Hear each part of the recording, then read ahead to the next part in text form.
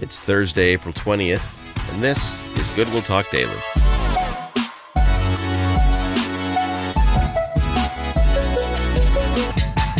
Well, how are you, everybody? This is Pastor Marcos with you, and just wanted to say, when you're hearing this today, that I'm actually not around. I'm out in Arizona at a leadership training, and so I'm going to just selfishly ask for a little bit of prayer today. It's Thursday, which means I've been in training since Monday, and I've got a couple more days left, and this is an intense, powerful, good leadership training that's helping me be a more effective pastor for you here at Goodwill Church. But I just ask, would you pray for me as you think of me over these next couple of days? Look forward to being back with you again next week. And you're going to be hearing Goodwill Talk Daily. It's going to feel like I never left. That's why, because we do these a little bit in advance.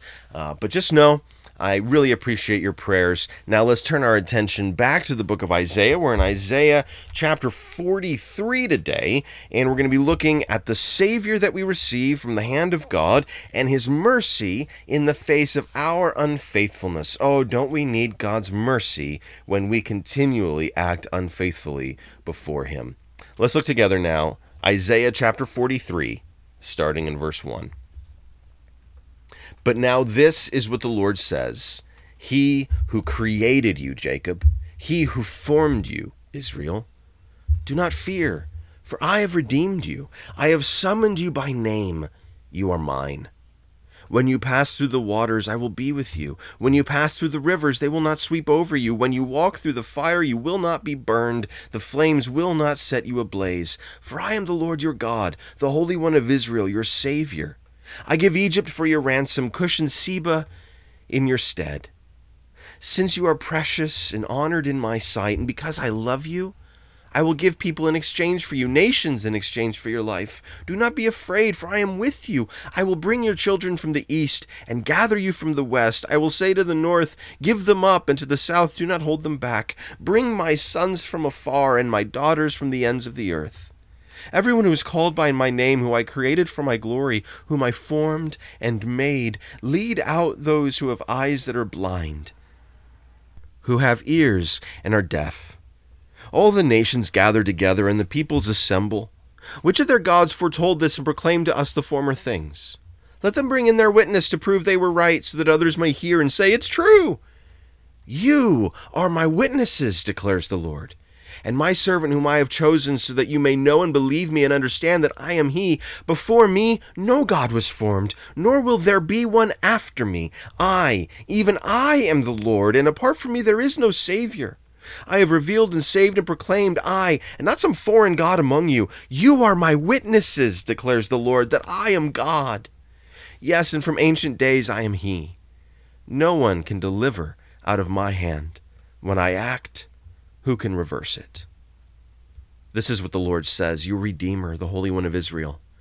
For your sake I will send to Babylon and bring down as fugitives all the Babylonians, in the ships in which they took pride. I am the Lord, your Holy One, Israel's Creator, your King. This is what the Lord says, He who made a way through the sea, a path through the mighty waters, who drew out the chariots and horses, the army and reinforcements together, and they lay there never to rise again, extinguished, snuffed out like a wick. Forget the former things. Do not dwell on the past. See, I am doing a new thing. Now it springs up. Do you not perceive it? I'm making a way in the wilderness and streams in the wasteland. The wild animals honor me, the jackals and the owls, because I provided water in the wilderness and streams in the wasteland to give drink to my people, my chosen ones, the people I formed for myself, that they may proclaim my praise. Yet you have not called on me, Jacob. You've not wearied yourselves for me, Israel. You've not brought me sheep for burnt offerings, nor honored me with your sacrifices. I've not burdened you with grain offerings, or wearied you with demands for incense. You've not bought any fragrant calamus for me, or lavished on me the fat of your sacrifices, but you have burdened me with your sins, wearied me with your offenses. I, even I, am He who blots out your transgressions for my own sake. Remember your sins. I remember your sins no more. Review the past for me. Let us argue the matter together. State the case of your innocence. Your first father sinned. Those I sent to teach you rebelled against me. So I disgraced the dignitaries of your temple.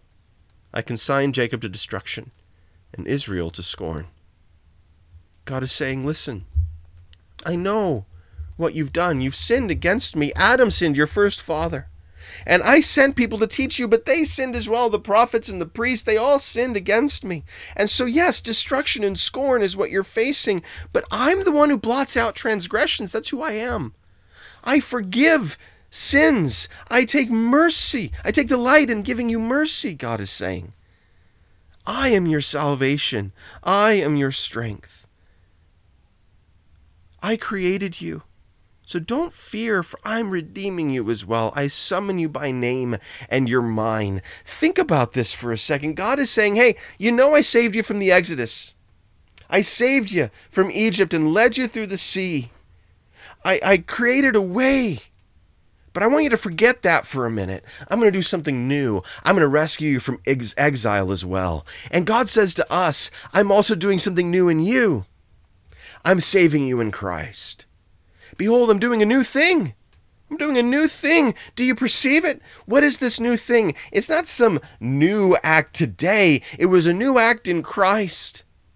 He saved not only his people, but he saved the nations through Christ. All the nations are called to put their faith in Jesus Christ and receive salvation. Oh, how glorious, how new is that? You and me, Gentiles like us. Now, there may be some Jewish folks here, but for the majority of us, we're Gentiles. We are late born, being grafted in by God mercifully because of this new thing he did in Christ. He saves us, and he says, don't fear. I'm with you. Not only do I save you, but I remain with you. That's what he's done for us in his Holy Spirit.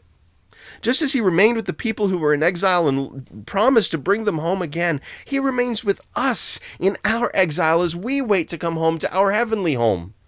A heavenly home that will then be brought to earth, a new heaven and a new earth where we will reign and rule with Christ forever.